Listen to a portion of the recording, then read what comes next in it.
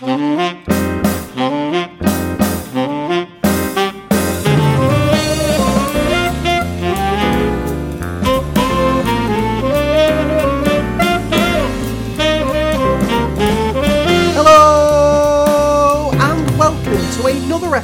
of the Mr. Barton Maths Podcast with me, Craig Barton.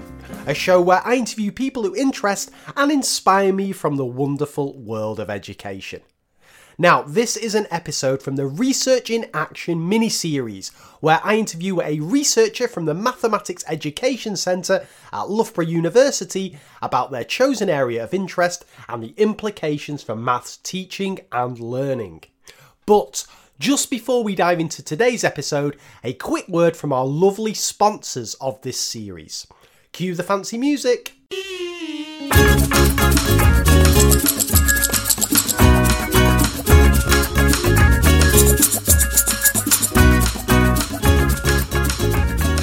This Loughborough University mini-series of podcasts is kindly supported by Oxford Revise GCSE Maths. The Oxford Revision series is designed to be straightforward, visual and accessible to ease the stress of revision, something that's perhaps needed more so this academic year than ever before. Now, I love the way these guides are set out. You've got one topic per page, meaning students can just dip in and get cracking. You've got 9-to-1 grades on every question, so students can monitor their progress. And you've got loads of lovely diagrams and visual memory tips to help boost retention. My favourite bits though are the Strive for 5 and Climb to 9 pages in the Foundation and Higher books, because they provide dedicated support for the problem areas identified in examiners' reports. Now you can save 50%, 50% on Oxford Revise GCSE Maths today, with the revision guide and workbook at just £2.50 each. Simply visit Oxford's website at oxfordsecondary.com/Oxford Revise GCSE Maths, and there's a link to that in the show notes page, or speak to your educational consultant who can tell you more.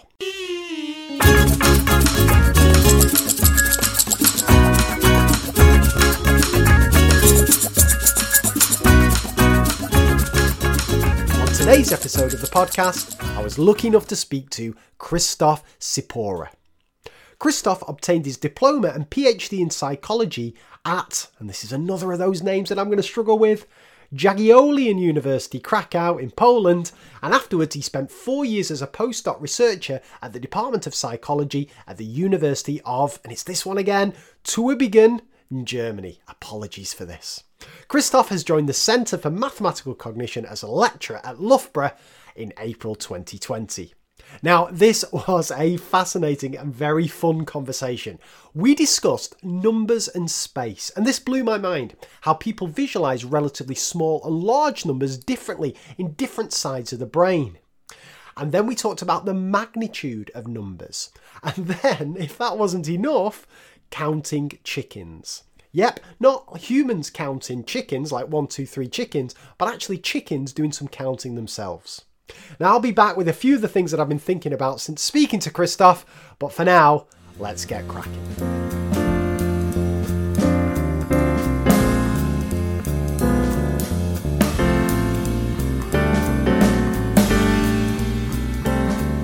Okay, Christoph, so we start the podcast as we always do with your maths speed dating questions. So question number 1, what is your favourite number and why?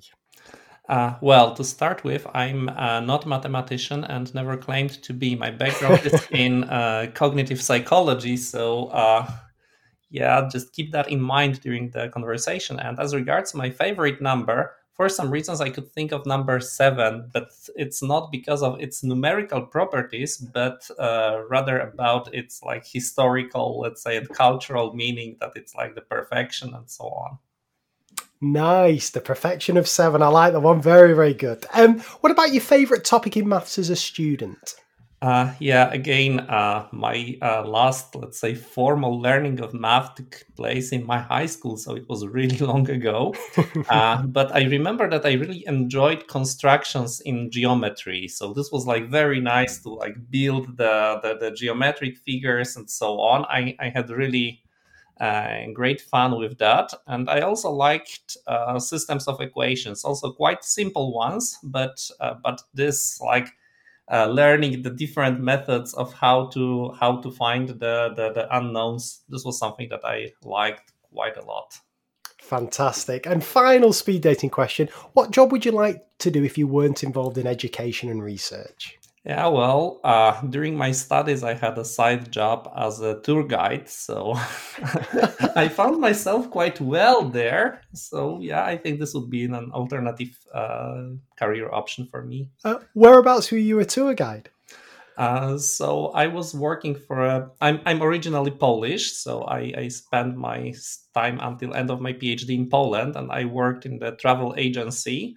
And these were shuttle bus services from Poland to Mediterranean area like Croatia, Montenegro, Greece, Bulgaria, then also once to Spain. And I was just in charge of like looking after the tourists during the travel and so on.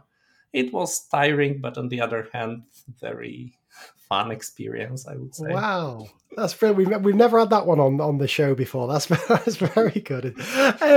Okay, well, next off, Christoph, could you just give listeners a bit of an overview of your career to date? Where did it all begin for you, and how did you get to where you are today?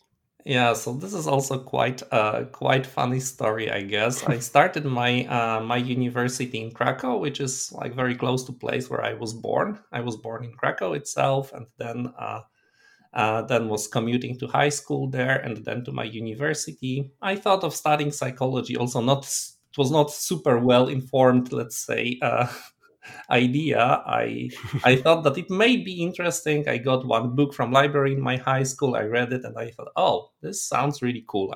I'll give it a try. And then I was interested in experimental psychology. And in one of my classes on third year of my studies, we were to read a paper about number processing, about numerical cognition, about the phenomenon that I'm still working on all the time. And then I thought, I like it. And then I just started, let's say, pursuing it. No one at the institute was actually working on number processing, so I was kind of lonely there. Then again, I did another, let's say, from perspective of nowadays, naive thing, because I just looked at the papers about this phenomenon that I read, and I just wrote huge amounts of emails to corresponding authors of these papers that I would like to do PhD with them. Some of them actually replied. It didn't work out with PhD, but then I ended up in a conference in Bressanone, it's northern Italy, where like a group of people who are actually working on this number processing topics from cognitive psychology or neuropsychology perspective. So they were gathering, and it was really a possibility to meet the authors of the papers that I was reading in past years. And then I set up my collaboration with a professor from Germany, Hans Christoph Nurk, and then I started my PhD in Poland, and like having this remote link to Professor Nurk in Tübingen in Germany. And then we published a paper together, and it worked somehow. And when I was finishing my PhD, we got funding that I could get a postdoc in Germany with this professor in Tübingen. I spent there 4 great years. It was an excellent time, but I knew that due to like job market situation there is no possibility for me to stay there. Even though I liked it a lot, it was just not possible to get a permanent position. And then another lucky situation that when I was kind of eligible to apply for permanent positions due to my, let's say, seniority, if you can call it like that, there was an opening of Center for Mathematical Cognition at Loughborough University. I knew people who got funding to open this institution from some conferences, but we were not, let's say, really close or collaborating or stuff like that. But then I had opportunity to talk to them during the conference, and another friend of mine actually forced me to promise her that I will that I will apply for this position because she thought that it's really like a good one for me, and there will be no such a chance any soon. I was kind of hesitant, but yeah, then I thought, okay, maybe it's really the time I should at least give a try. Yeah, and I ended up in Loughborough, starting my position on 1st of April this year. Fantastic. And we were just saying it's a very strange time to start, isn't it, Christoph? You must have you met all your colleagues or not? Yeah, well, actually, I arrived here on 12th of March, so I planned to have like 2 weeks to somehow settle in, to search for proper apartment, because I ended up in kind of temporary room in the shared house, so it was not the most comfortable situation, also given the amount of stuff I brought with me from Germany. So it was all packed, and the plan was to spend like 2 first weeks to to settle in. And we had actually one in-person meeting during this week, this just short after my arrival. So I met all my colleagues then in person, which was very, very nice. But then a few days later, the strict lockdown was imposed, and I managed to get an like proper apartment only in August. So it also took a while. Jeez. But wow, but yeah, you're settled in now, and hopefully things will go back to normal. Yeah, it's normalizing in a sense. Well, that's great. Well, just before we start talking about your chosen area of research, a question I always ask my guests is to describe a favourite failure. So I wonder if you could pick a moment either from your research or any part of your professional life, but I'm looking for something that didn't go according to plan and what you learned from the experience. Yeah, oh, well, actually, I was thinking of it, and if I was to play a philosopher here, I would say that most of failures in academia do not leave so much space for learning, because the most typical experience of failure is not super spectacular. You apply for funding for a grant, you don't get it. Right? There is no strict rule on why people get it and why they don't. As an anecdote, I can tell that one private institution funding research in Germany, let's say, made a randomized trial that some of the proposals are given to the committee to make a ranking, and some of them just pass early screening whether it makes like roughly some sense, and then they make a lottery selecting which one gets the funding. And it turned out that deliveries on both groups were very similar, with even a small advantage of those made or selected via lottery. So I mean, here you just apply for funding, you don't get it. It's a failure. It's more dependent on whether the reviewers were favorable or not, whether they fully understand your idea or not, whether the other grants were just so amazing that there was just no space for you to be funded. So you just try and you don't get it. You apply for a job, and then sometimes they don't even invite you for an interview. Yes. And then, like, I don't know whether it's any sort of learning opportunity in a sense. Same true for papers. Like, you submit a paper, you get the rejection, and then, yeah, well, it's rejected. Maybe you get some feedback. Sometimes it's a feedback a very good one, which really helps you improve your work. But sometimes it's just a matter of taste, so to say, how you phrase it, how you formulate things. Can you hear me? I can, yeah. I'm just thinking. I'll tell you what. Yeah. My computer went to sleep. Sorry. No, it's fine. It's a good attitude, though, Christoph. I mean, it is a good learning experience in the sense that you don't let it get you down too much, right? You just say, it might just be out of my hands. There's not a lot I can do about it. Yeah. So I think that the only thing you can really learn is that you should just learn to handle the rejections, and also appreciate, as hard as it is, you just need to appreciate that there is really huge amount of randomness in all these situations.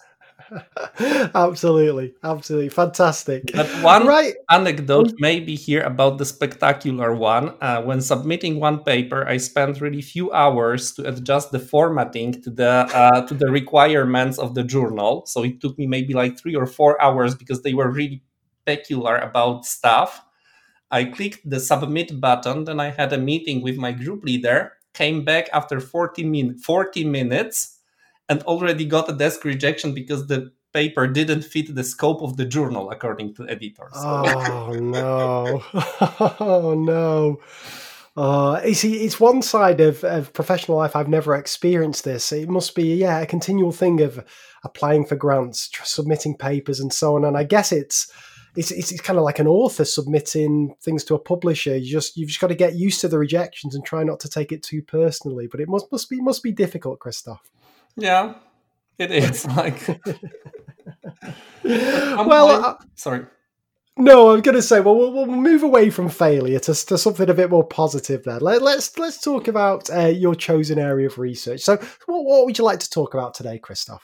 Yeah, so I'm basically working on how the human mind links space and numbers, and what is the reason for that. So, why do we observe that people somehow associate, for instance, small numbers with left side of space, large numbers with right side of space?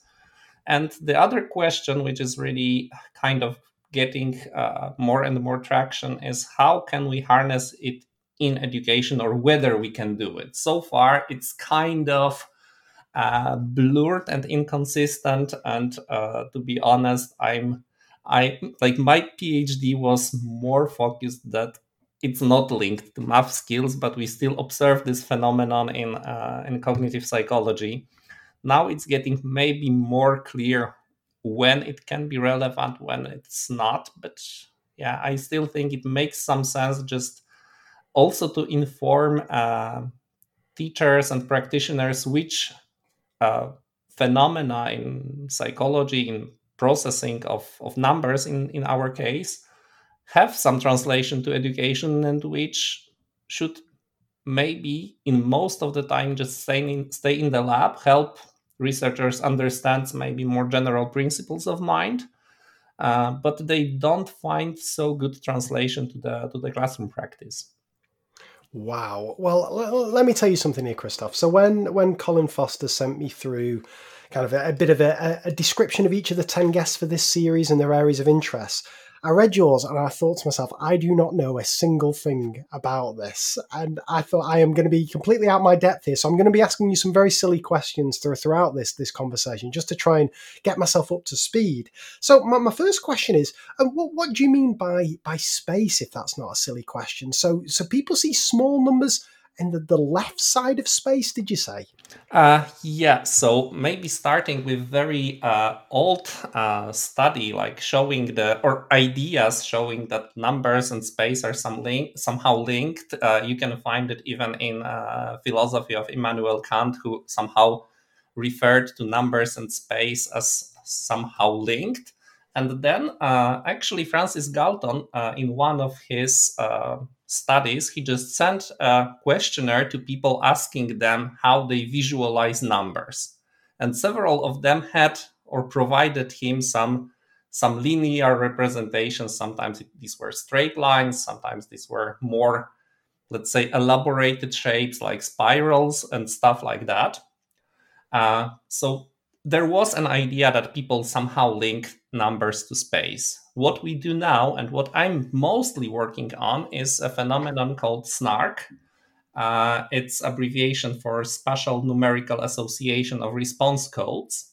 And this is a very tricky phenomenon because you see that this link between space and numbers is there, even though you don't ask it directly. So, for instance, I would ask you to just sit in front of the computer, put your fingers on keys, for instance, A and L. So one is like to the left side of the keyboard, the other one is on the right side of the keyboard.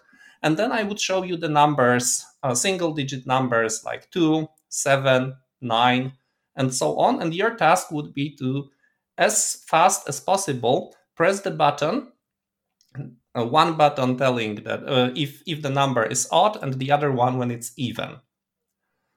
Okay, Then, so like A if it's odd and L if it's even, and so on. yeah, and then I Okay. would switch it in the middle of experiment that the odd would be again this time the other one, so that we have the very precise sub-second, so to say, like millisecond accuracy reaction times for each number and with each hand. And then Okay. when we analyze the data, when we aggregate them, we would see an advantage in reaction times for left hand side responses to small magnitude numbers, and right side for large magnitude numbers. And You're remember, joking. You're joking. Is that right? yeah, and the interesting thing is that it's not about your whatever conscious awareness of where you place your numbers if I ask you to imagine them. No. And you don't even like answer the question about the magnitude. You are telling whether it's odd and even. And if we use numbers 1, 2, 3, 4, 6, 7, 8, 9, the magnitude and parity are orthogonal. So they are kind of not to be confounded, in a sense that that they are independent. You have like small number and large number being odd, and small number and large number being even. So it's not only that you link the numbers with space, but also while seeing the number, your mind already automatically processes it, refers to magnitude, even if you're not asked to do it in the task. Wow. Right. I've got a number of questions for you, Christoph. This has blown my mind a little bit here.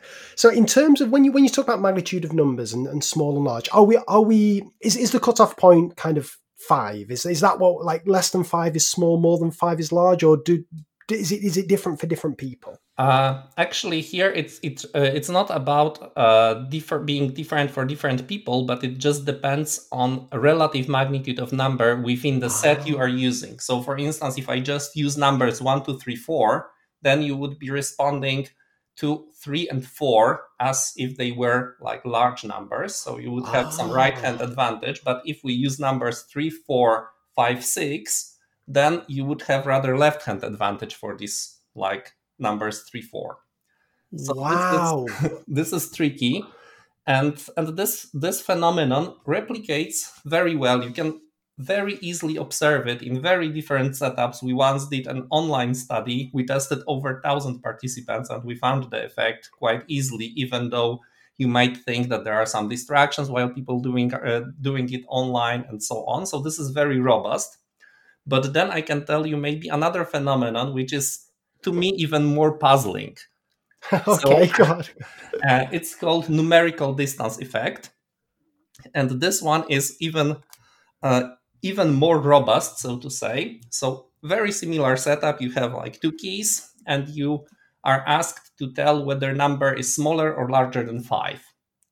Okay. And then you would be faster in responding to numbers which are far apart from 5, like 1 and 9, while numbers 4 and 6 would be responded to slower.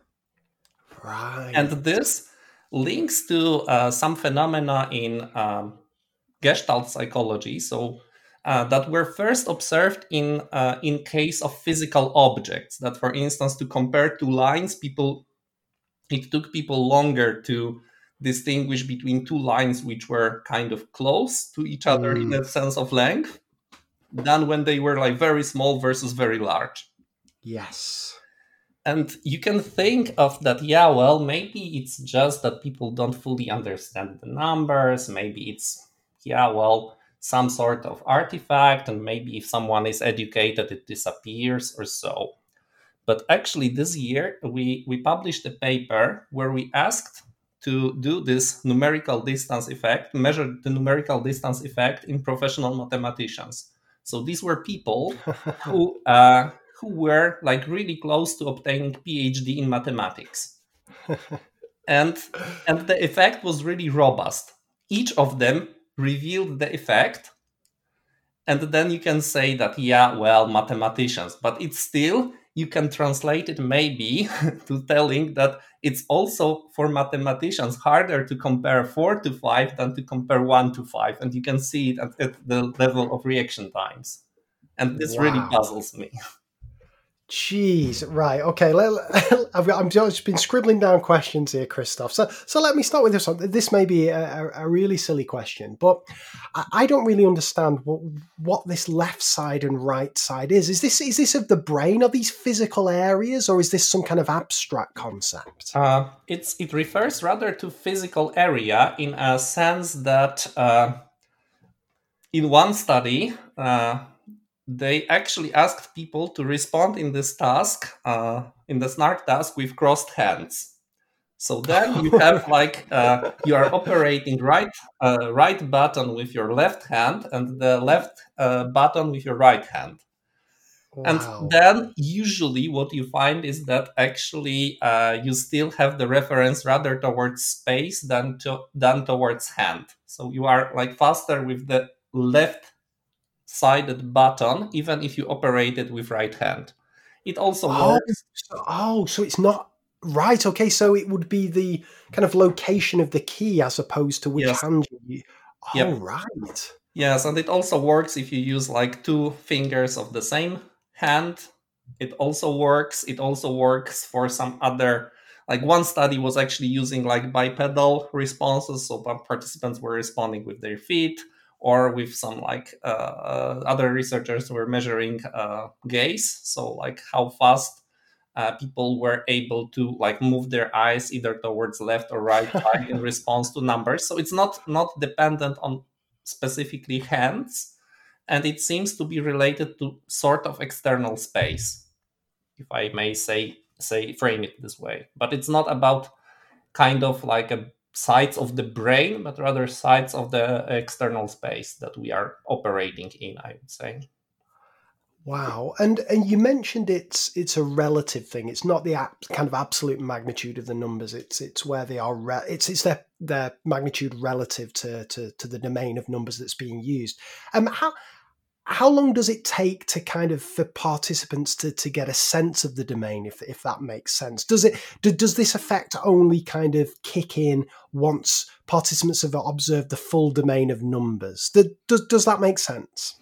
Yeah, well, it's a very good question, but actually also really hard to answer in a sense that you don't calculate this effect by just looking at single reaction times. So for it to be kind of detectable, you would need to have at least 5 reactions with each hand, with each number. And then it gets Yes, I more see. stable if you have around 20 to 30 repetitions. So then you have 480 times, for instance, you need to press the button by seeing the number. And then of course, if you have such a setup, then participants quite quickly get sort of, let's say, impression on what the number set you are using, because they are just looking at these numbers, and I cannot think of setup which would make it technically possible to check when they, let's say, calibrated to this or that set. Yes. That's interesting. Yeah, calibrated. That was the word I was looking for. That's exactly it. My other questions are: is there any difference here in terms of either gender, age, or cultural difference, or does this seem to be just true of everybody?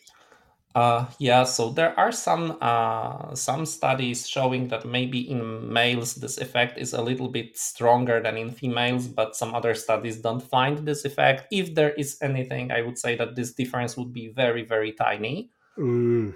What was actually the most spectacular finding was that reading direction and, let's say, cultural experience of different directional, let's say, activities are playing a role. And here there was one study testing people in Canada, so English or French speakers. I'm not sure which part of Canada it was, but it doesn't matter so much. Both French and English speakers read both text and numbers from left to right. Mm. Then the other group tested were Hebrew speakers. And in Hebrew, as you probably know, people read from right to left. But on the other hand, the numbers are written as in Western cultures from left to right. Right, okay. And the third group was Arab speakers. And in Arabic language, both numbers and text are written from from right to left. I see. Okay, yes. And then those using this right to left script tended to have reversed effect. So they were faster with left hand to large numbers and with right hand to small numbers. But again, now it's getting a little bit more confusing because more and more time, especially studies conducted in Israel, show, let's say, regular left to right mapping.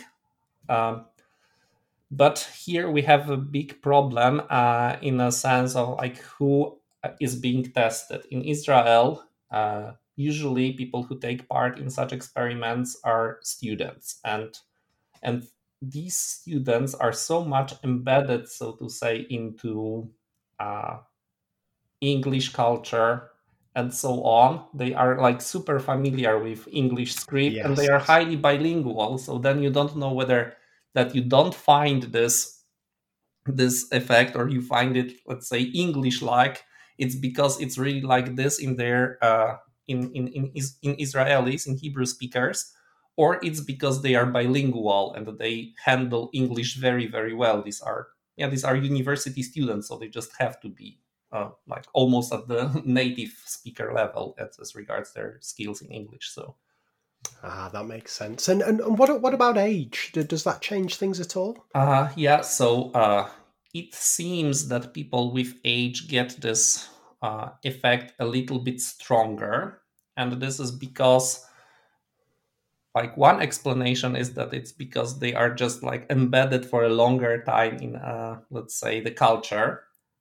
Even like looking at graphs or things like that, the x-axis goes with small numbers on the left and then Yes. progresses towards right.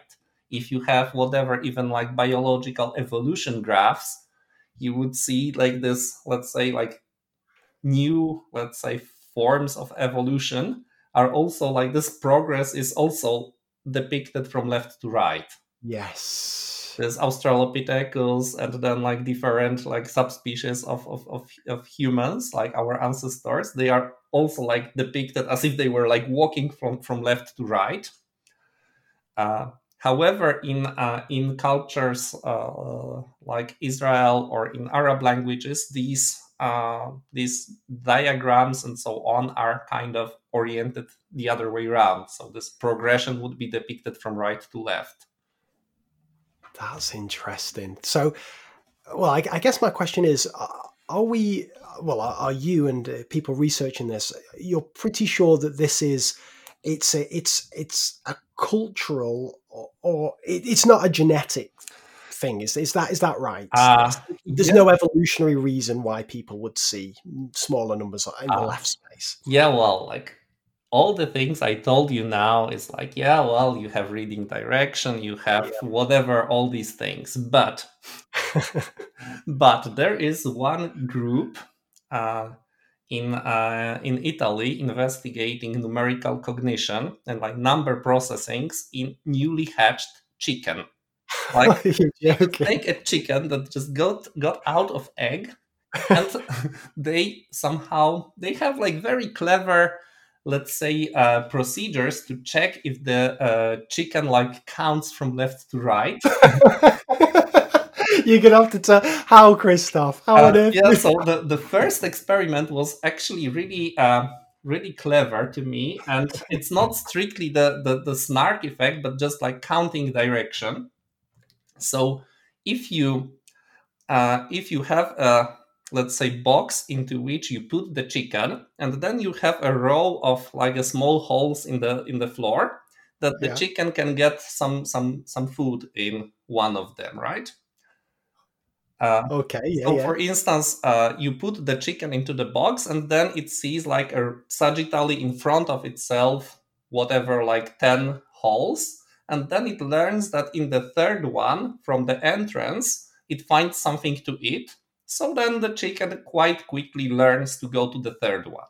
Okay. But keep in mind that it like enters the room by seeing it's like a row of them in front of itself. Yep.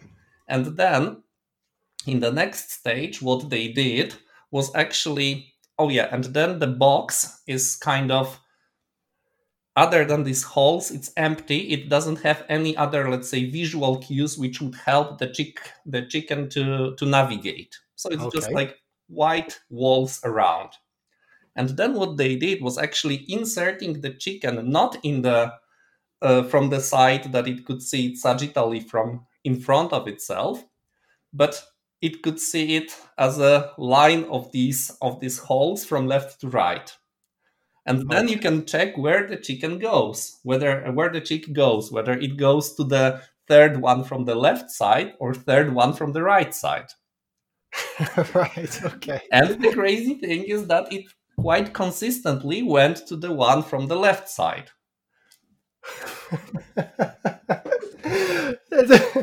This is blowing my mind. So, and this is a newly hatched chicken, and Yes.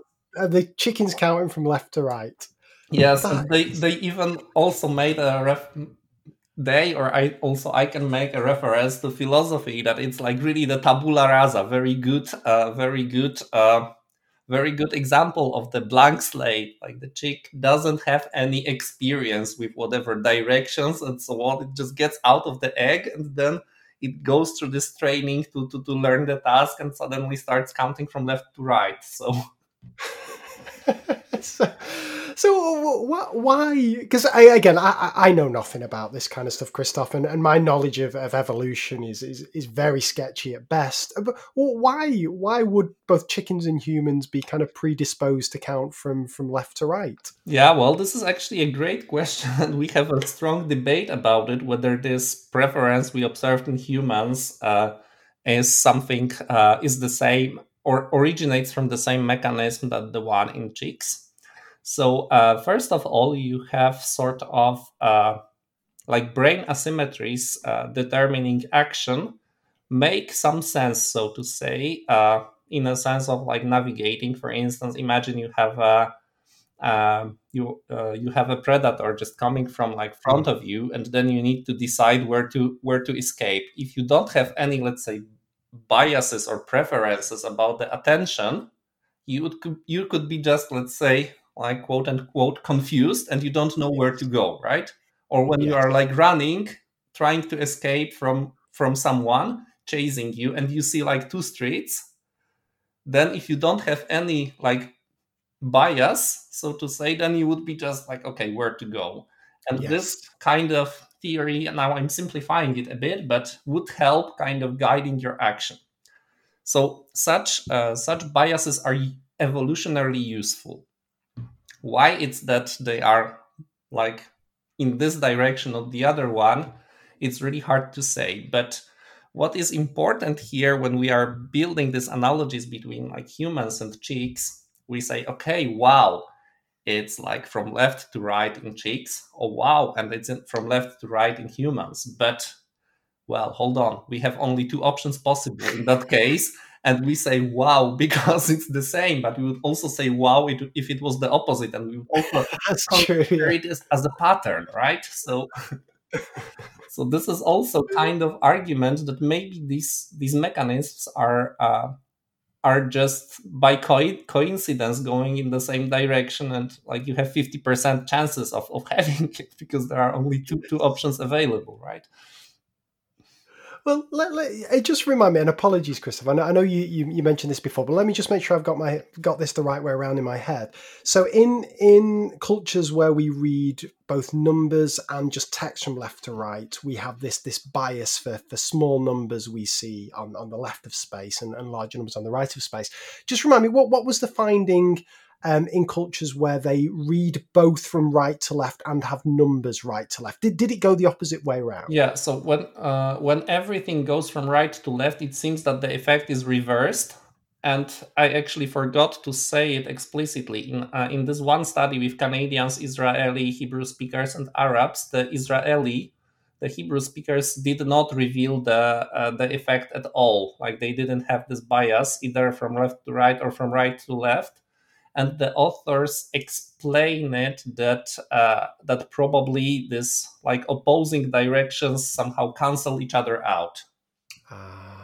Yes. Well, my question is, if this chicken was born somewhere else, would it be because this chicken was in Italy, right? Is that right?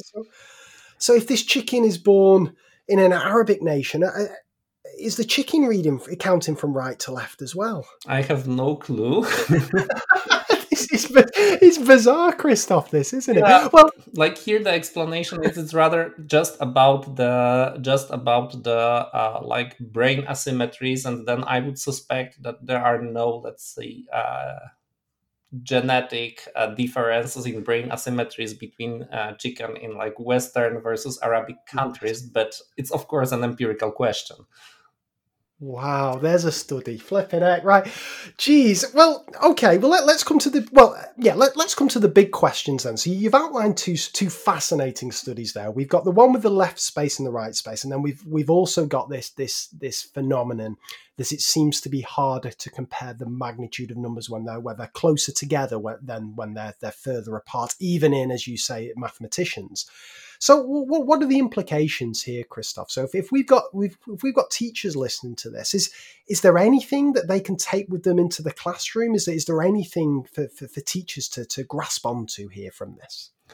This is actually the very, very difficult question here, because as I said, like it's all cool when it comes into lab experiments and discovering these principles, but to be honest, the links between the snark effect, so left smaller, right larger, and math skills is at best puzzling. So my PhD was basically mostly a challenge of the claim that it's related.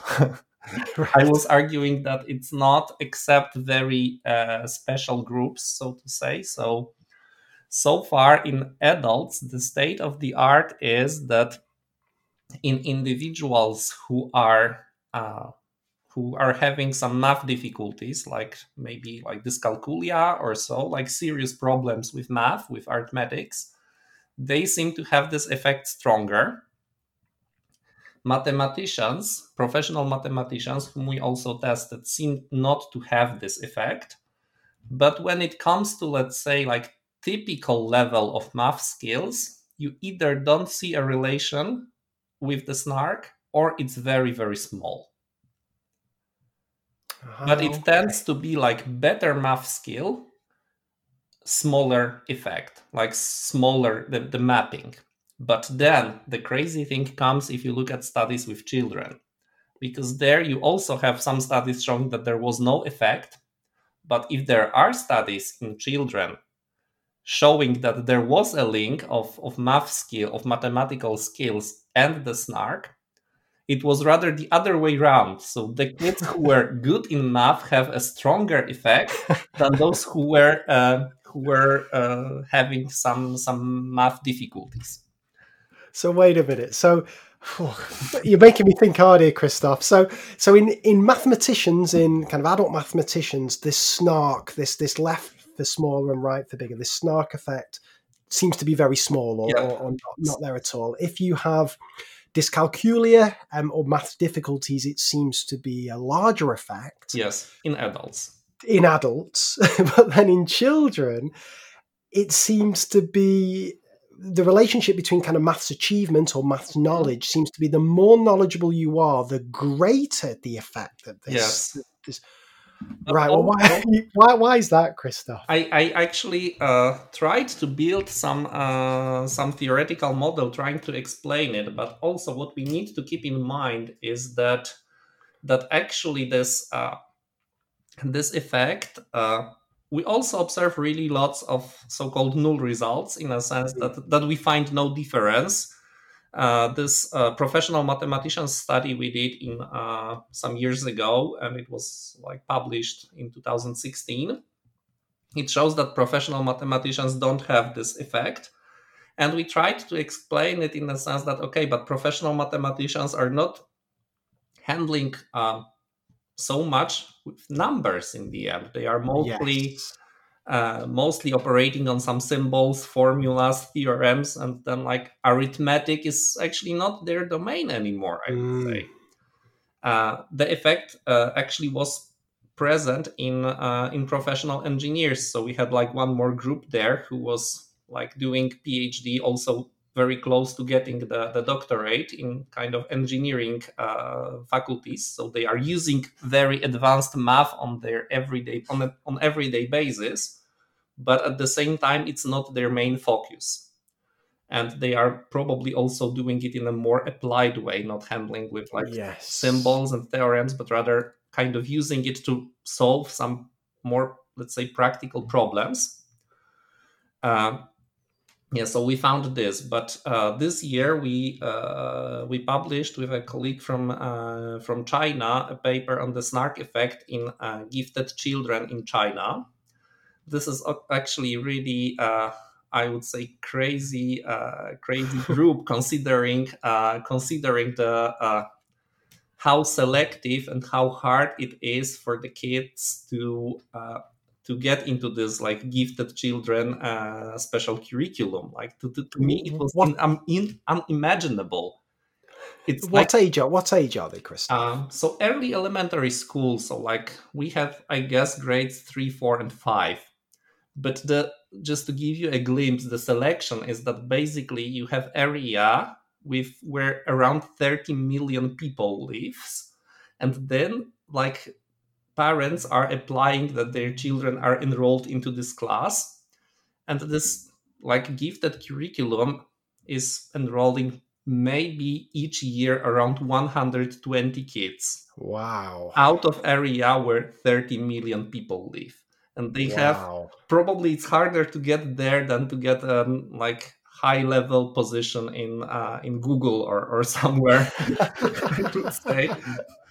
And sorry, just remind me the ages in terms of kind of years old, because I struggle with grades and stuff. Roughly what age would they be? Around 10, if I remember that. 10, correctly. Fantastic. Right, okay. Go on, tell me about this snark effect then with this group. Actually this group revealed very robust effect in a sense that the effect was there, and also it didn't differ from the snark effect in their peers who were not enrolled in the special curriculum. So it's also kind of puzzling that if there was anything on the side of like high math skills relating to the snarking children, we should have found it there. Like you can hardly find kids who are like more skilled and more proficient in math at this age, like anywhere, I would say. Yes.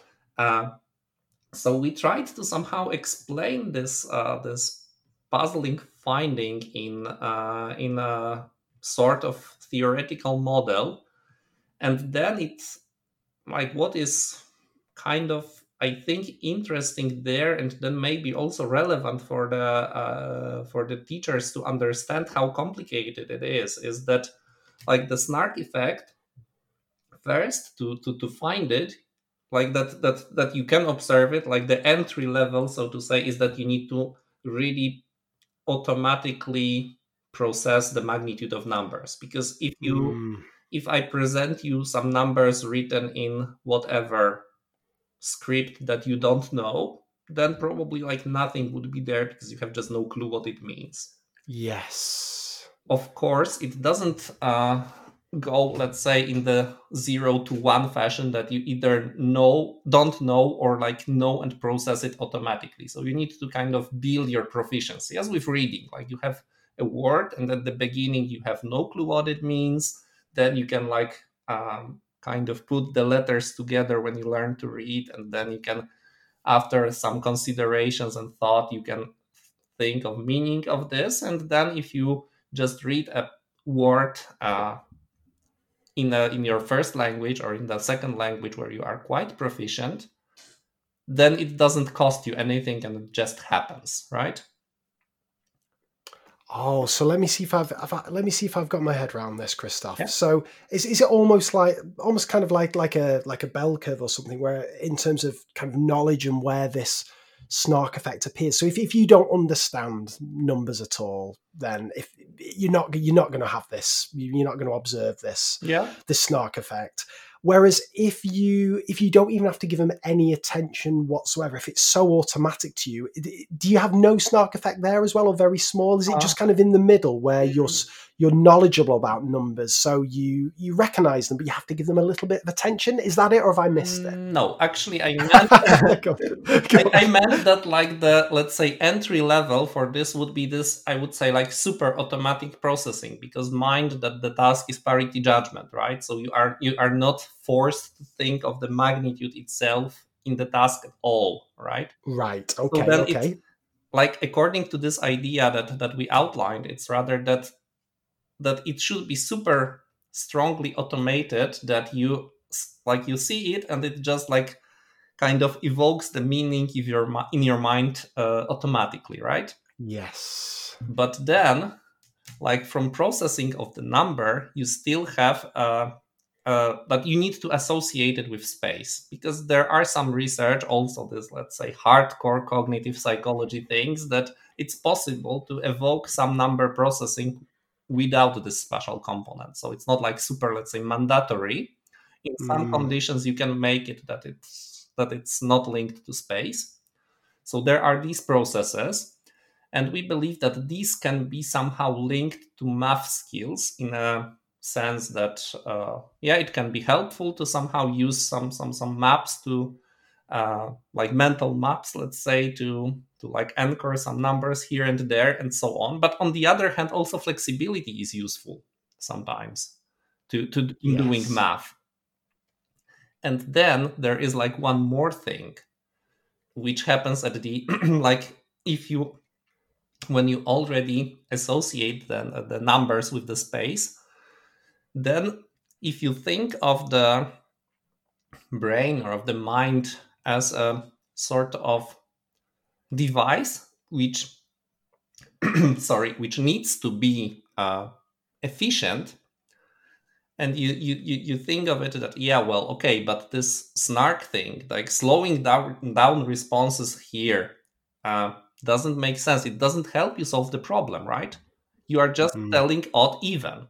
So then if you think of, let's say, the most efficient system that could like do the parity judgment, such a system just shouldn't bother about this magnitude at all, and about linking this magnitude to space even further, right? Because it just distracts you from the task that you are supposed to do by pressing like keyboard keys when you see whether the number is odd or even, right? Yes. And then the trick comes that this ability to somehow suppress the let's say, mental processing of information which is not necessary, so-called inhibition, it's also quite strongly linked to intelligence. So like, intelligent people in general can, let's say, also quite well manage their, let's say, mental resources.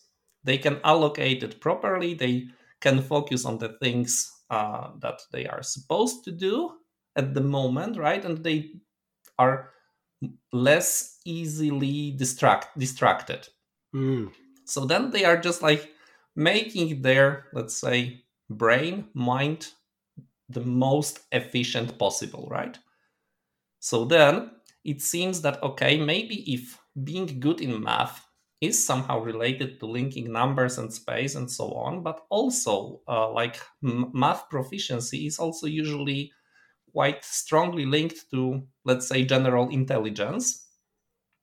And also you can expect that rather intelligent people should have this inhibition mechanism quite, let's say, efficient, quite like this inhibition should work very well in these people. So in the end, you have sort of contradictory influences, right? Yes. That linking space to numbers, okay, this can be linked to better skill, but also the inhibition should be also somehow indirectly also linked to math skill. And then the snark effect in this idea is some sort of like a mixture of the, let's say, the result of the three factors of automatic number processing, of mapping space to numbers, and also to inhibition. And you don't see, let's say, by looking at the SNARK, you don't see which of these was the strongest one. Yes. And then if you see just the resultant, if you, like, I try to think of it in terms of like when we in elementary school draw how forces in physics work, that you can like draw the resultant, so to say, of three. Yes. And then if you have like a resultant, then like you can obtain the same resultant from a different mixture, right? Yeah, of course. Yes. So this is my take on it as for now. Whether it's correct, I have no clue, but Jeez, we'd need to ask the chicken as well, wouldn't we? What's going on there? absolutely. But they are also quite proficient in mental arithmetics. Tell me so. Yeah, so there are like super cute studies where the chicken, maybe to start with, you probably know the Winnie the Pooh cartoon. Yep. And there was this small blue bird who like happened to hatch from the egg when the rabbit was around. Okay. And then this bird somehow considered rabbit as its mom.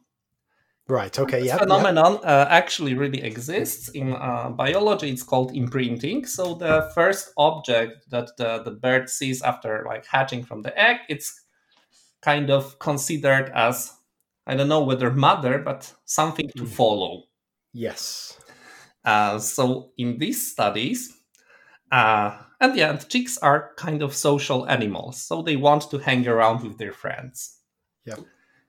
So it's maybe a little bit sad, but what they used to somehow imprint to the chicks are the inner parts of the Kinder Surprise. So these yellow eggs that you find in the Kinder Surprise. Yeah.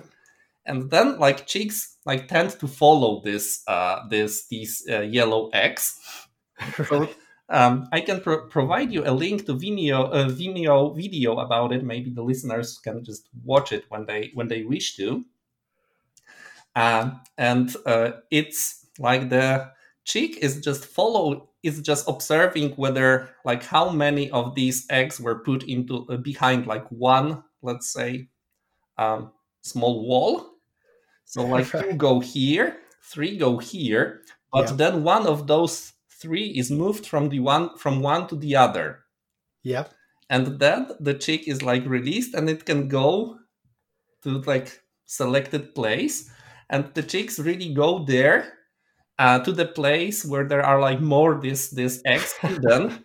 So it seems that they really did some sort of mental arithmetics.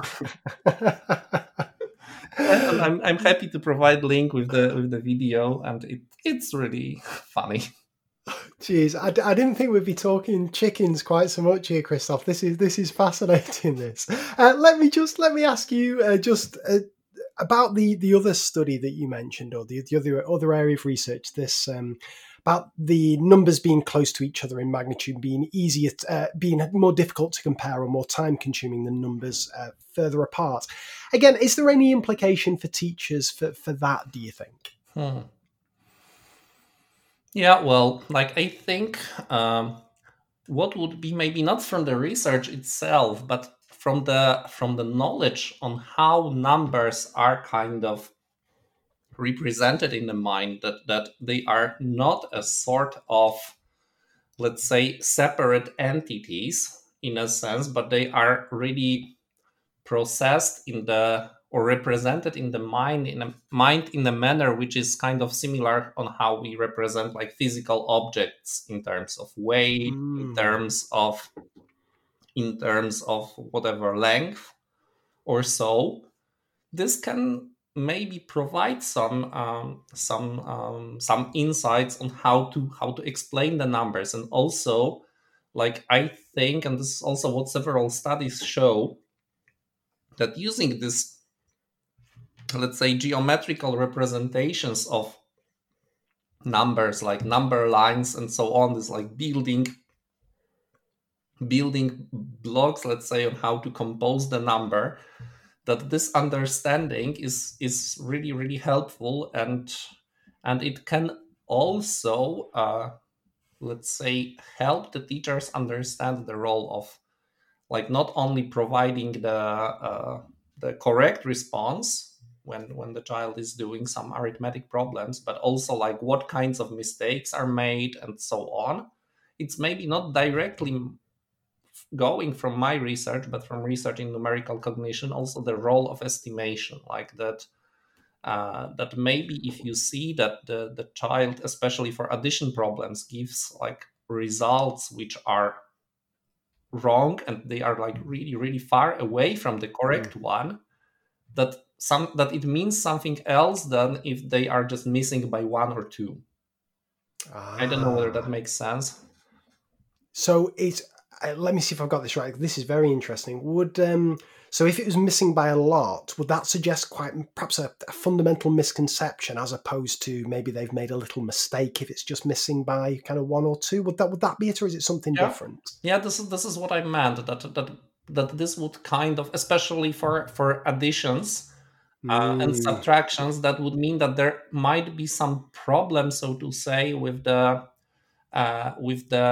understanding of numbers, because for multiplication it's like, okay, yeah, maybe especially if you have like multiplications of multi-digit numbers, then it's yes. kind of okay to make a mistake by the order of magnitude, because you just make some mistake in the algorithm. Yes. But for additions, that you are kind of like easy to accept that whatever 12 plus 17 equals 96, Mm, then it means that this, let's say, basic understanding maybe needs some support, or maybe it also be linked to some learning difficulties. That, like, I'm not saying that it directly implies it, but it would need some, in my view at least, some more focus than seeing that the mistake was by one or two.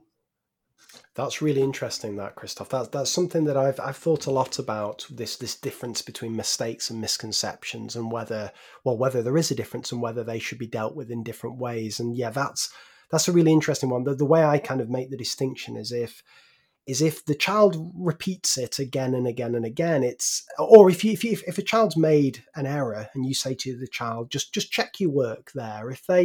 If they can recognize that it's wrong and correct it, it's probably more likely to, I'm going to classify that as a mistake, as opposed to if they look at it and can't see the problem. That suggests to me that there's something fundamental there. And that's interesting, that to think in terms of addition, the distance away from the actual correct answer, and a child not being able to get a sense that can't be the right answer, may suggest something more fundamental. That's very interesting, that, Christoph.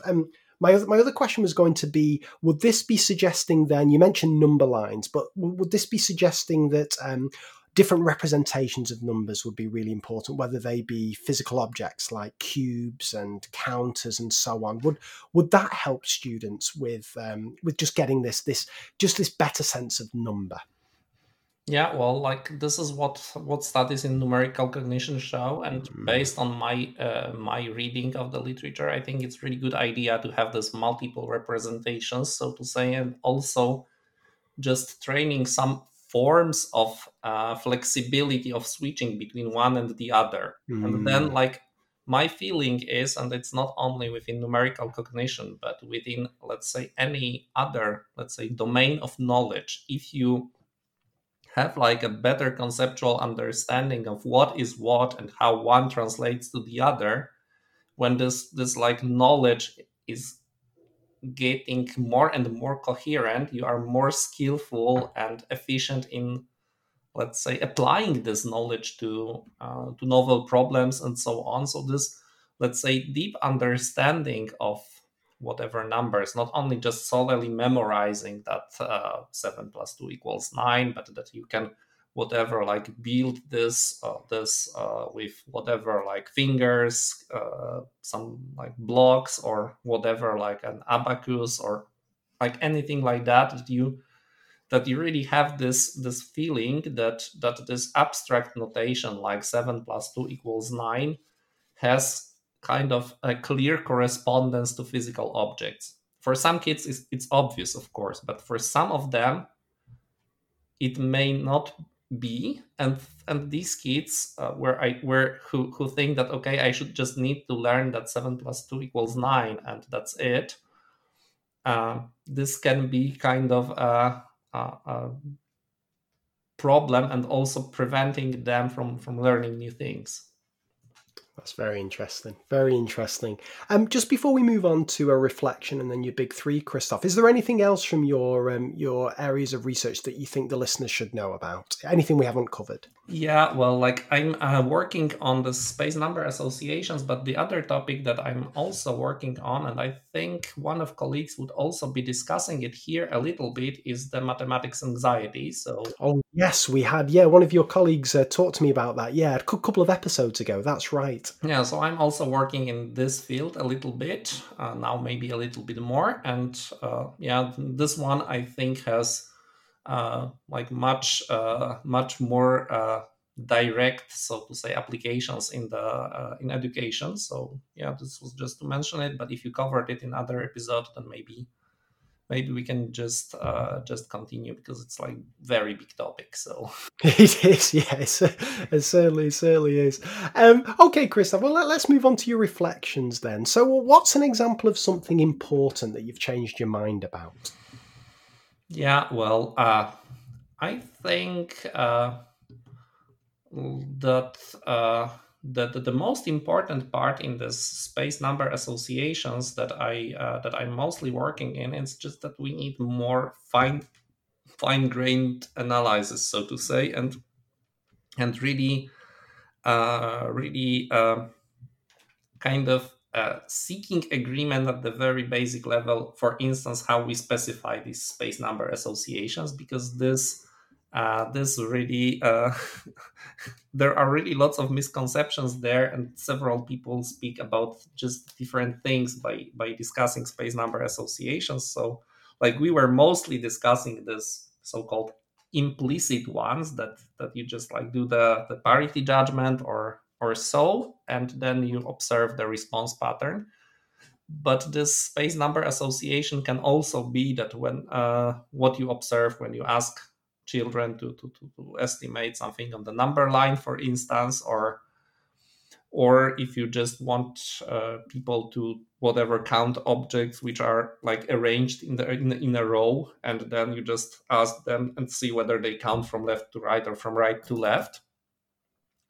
So and for a long time all these were considered as more or less like the same, space and numbers, right? But it seems that it really really differs, not only as regards, let's say, the nature of this phenomenon, that sometimes you just ask people directly to do something, to somehow arrange numbers in a space, and sometimes it's that you just observe this as a response time or response accuracy pattern or something like this. And then also, when trying to move these insights into education, we need to really go into the like deeper level, so to say, and really check which of them are relevant and which of them are not.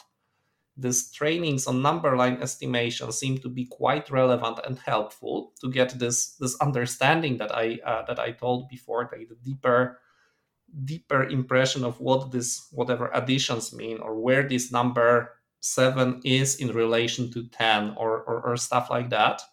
This is way more helpful and way more straightforward to apply than just whatever trying to like force using the snark in education, right? Again, Christoph, you've blown my mind with this. Again, normally I have a bit of a sense of what's coming up in a conversation, but I didn't see all this coming, and it's interesting as well. When you first started talking to me about it, I was thinking, well, how can I get this in the classroom? But as you say, it's not about that. It's not about forcing a research finding into the classroom. It's about thinking about it more generally, and where can we build from that, and what is going to then be relevant and make a difference to teachers. That's fascinating. Yeah. So to wrap things up then, Christoph, it's time for me to hand over to you for your big three. So can you just talk listeners through your choice of either websites, blog posts, or books, and I'll put links to each of these on the show notes page. Yeah, sure. So like the first one is a sort of mathematics and also numerical cognition Indiana Jones book. It's a book by Georges Ifrach. You probably know, you might know it.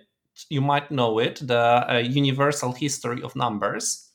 I know I've never come across this one. Listeners may have done. So this is really amazing. Georges Ifrach was a mathematics teacher in elementary school.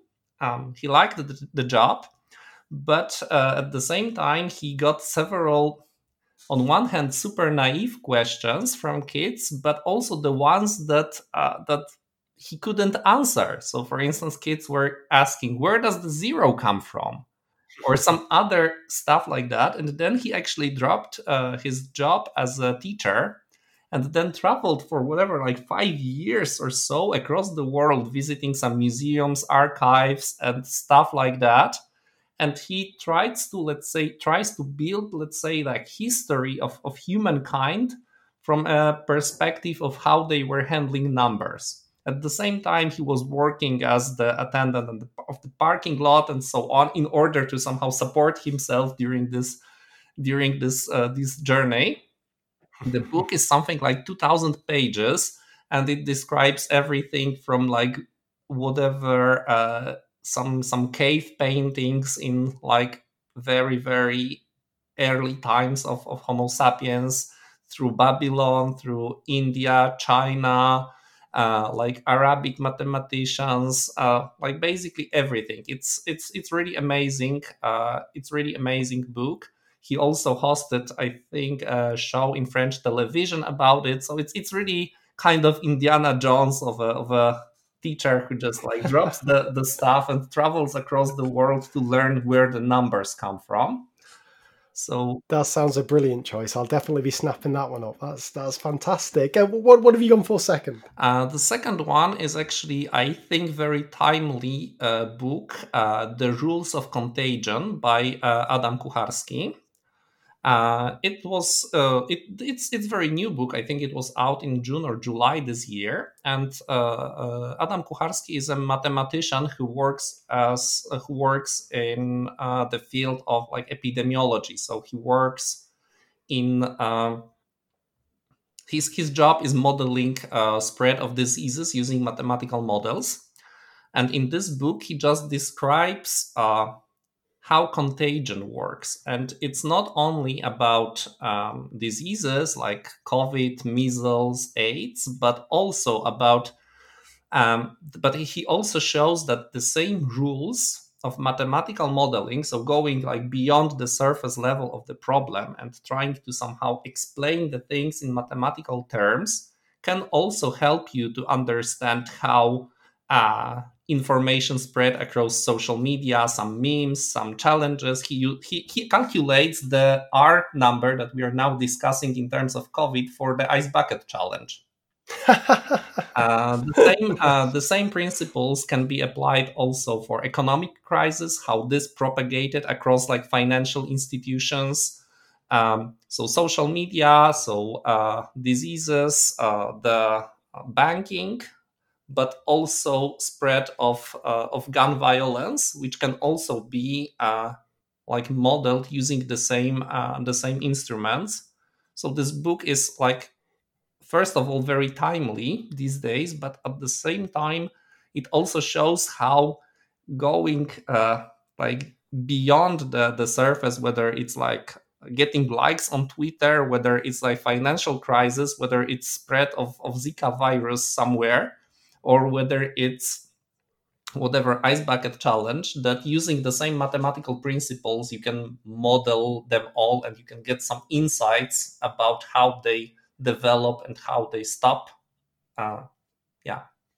Wow, I'm flipping out. Another good choice. And what about number three? Number three is also a quite recent book by Andreas Nieder, A Brain for Numbers. And this is more or less the book on numerical cognition, very new one, also showing some research about how different, not only humans, but also different species of animals, how they handle numbers. Very, very, very new book. And Andreas Nieder is also like very big expert in this domain. Fantastic. Well, there'll be links to each of those on the show notes page. Well, I'll tell you what, Christoph, this has been an absolute pleasure. It was an area I knew absolutely nothing about. You've blown my mind with those experiments. I didn't see the chicken coming into play as well, but that was absolutely fascinating stuff. And I know listeners will really have enjoyed that one. So, Christoph, thank you so much for your time today. Thanks so much. It was a pleasure. Have a good time.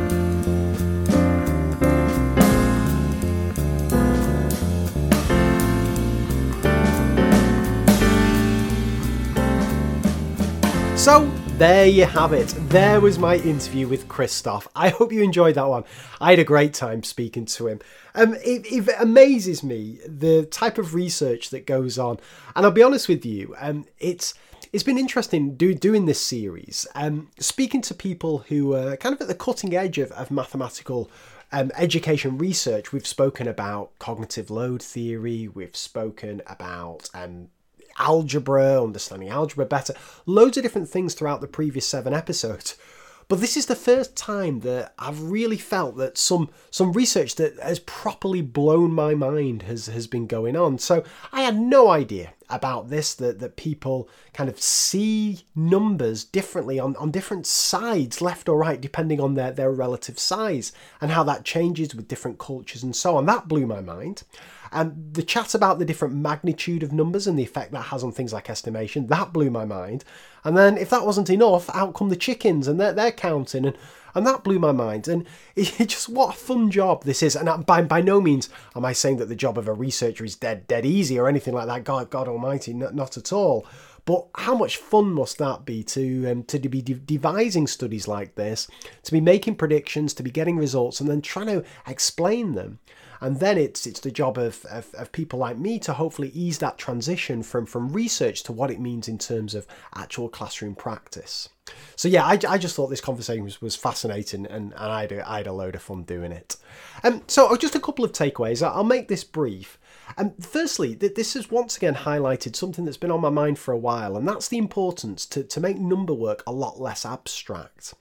Now, I've been guilty of this, and I think this is my curse as a secondary teacher, that by the time students come to me at age 11, I assume that they're pretty kind of competent when it comes to the basics of number and arithmetic and so on. And I think as a result of that, I tend to teach number work in the way that I see it, which is pretty abstract. Like when I'm doing 3 plus 5, I'm not thinking of 3 objects and 5 objects. I'm just automatically recalling it. It's a very abstract concept to me. It's only whenever I'm forced to stop and pause and think about how to visualize it, how to represent it, that ever happens, that ever occurs to me. And I think that's been a failing of my teaching. And it's only when I speak to people like Christoph, and then also to early years practitioners like Dr. Helen Williams, who's been on the show a couple of times, that I realize just the skill of a teacher and the skill and the importance of helping students see things not as quite as abstract as that, and different representations. And I'll never forget when Helen was on the show first time, and she was talking to me about what is 3. And I didn't know what the flipping heck she was going on about. How 3 is like something that you count up to, 1, 2, 3. It's also a number of objects. It's also a concept. It was blowing my mind, this kind of stuff. So I'm really trying to bring this more into my teaching. I think whenever I think about visualizations and representations in mathematics, I'm always thinking about like diagrams in geometry, trying to bring geometry topics to life. And I think that's because geometry is a weakness of mine. I've spoke about this before. I find it hard to visualize things. So whenever I teach geometry topics, particularly things in 3D, I'm always on the lookout for different ways to represent it, because I realize that I need that to help me understand it better. So I kind of empathize better with my students who also struggle. But in terms of things that I'm pretty strong at, like number and algebra, I think I teach that quite poorly because I understand it well. I see it quite in the abstract. So I've been really trying to make an effort now to bring different representations into much of my teaching across all the different areas of mathematics. Now that may be things like using manipulatives or using Jonathan Hall's wonderful MathSpot website to use some virtual manipulatives, some visualizations there. It may even be things like, I'm a bit obsessed with prime factor tiles at the moment, just to make something like prime factors more visual, more tangible, and so on and so forth. So the importance of making numbers less abstract for students of all levels of development, of all levels of mathematical experience, I think is super, super important. And the other thing that Christoph's conversation got me thinking about, aside from chickens, and I used to have a couple of chickens, I should say, Matilda and Zoe, when I was a little boy. I never thought to get them involved in a maths experiment. What a missed opportunity that was. But the second and final thing I wanted to talk about was something that, again, I'm a little bit obsessed with, and that's the difference between a mistake and a misconception. There was a debate about this on Twitter recently, and people can get quite heated on all things on Twitter, I guess, but particularly when it's concerning definitions in education and their implication for the classroom practice. I've always had the opinion that firstly, it's definitely not black and white. It's very difficult to label this is a misconception and this is a mistake. But if you were looking for a distinction, I always revert back to if I see a child has made an error, if I say to them, have a look, I think you've made a mistake. Have a look, I think you've got that wrong. If they can easily correct it, I'm more likely to think this is a mistake. And if they struggle to correct it, I'm more likely to think that this is a misconception. I think that's a fairly useful distinction for me.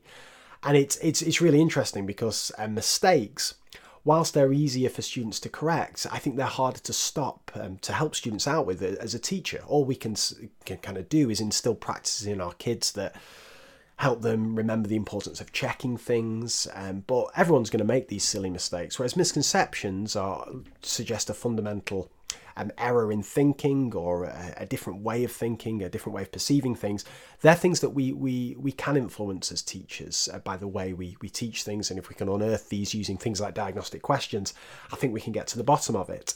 But speaking to Christoph made me realise that if a student does something like an addition problem or even a subtraction problem and their answer is of a completely implausible magnitude, so there's some kind of place value error going on here, it's 10 or 100 or 1,000 times too big or too small, that's probably going to suggest to me now a misconception as opposed to an arithmetic slip, because of the research that Christoph's done in terms of thinking about estimations and how humans have a good perception of the magnitude of things and so on.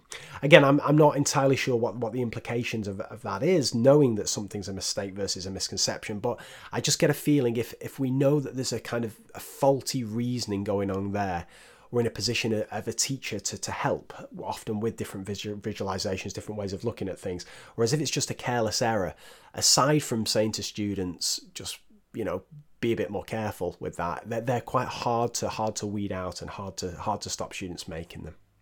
Anyway, as I say, I really, really enjoyed this conversation with Christoph. I hope you enjoyed it. Can't believe we've only got 2 more episodes to go now. We're nearly at the end. I've got a couple of crackers lined up. Beth's coming on next to speak about doing PhDs, doing a PhD in education, in maths education. It's a fascinating conversation. Then it all builds up to the big one, Dave Hewitt, to finish off the series. As I say, I really hope you're enjoying this one. Give us a shout out if you are on Twitter, and I'll look to do something like this hopefully in the future, although this nearly finished me off, doing 10 of these back to back in such a short period of time. But I've enjoyed it, but I think I'll need a little break after this. But anyway, thanks again to Christoph for giving up his time to speak to us. Thanks to Dr. Colin Foster for helping us put this series together.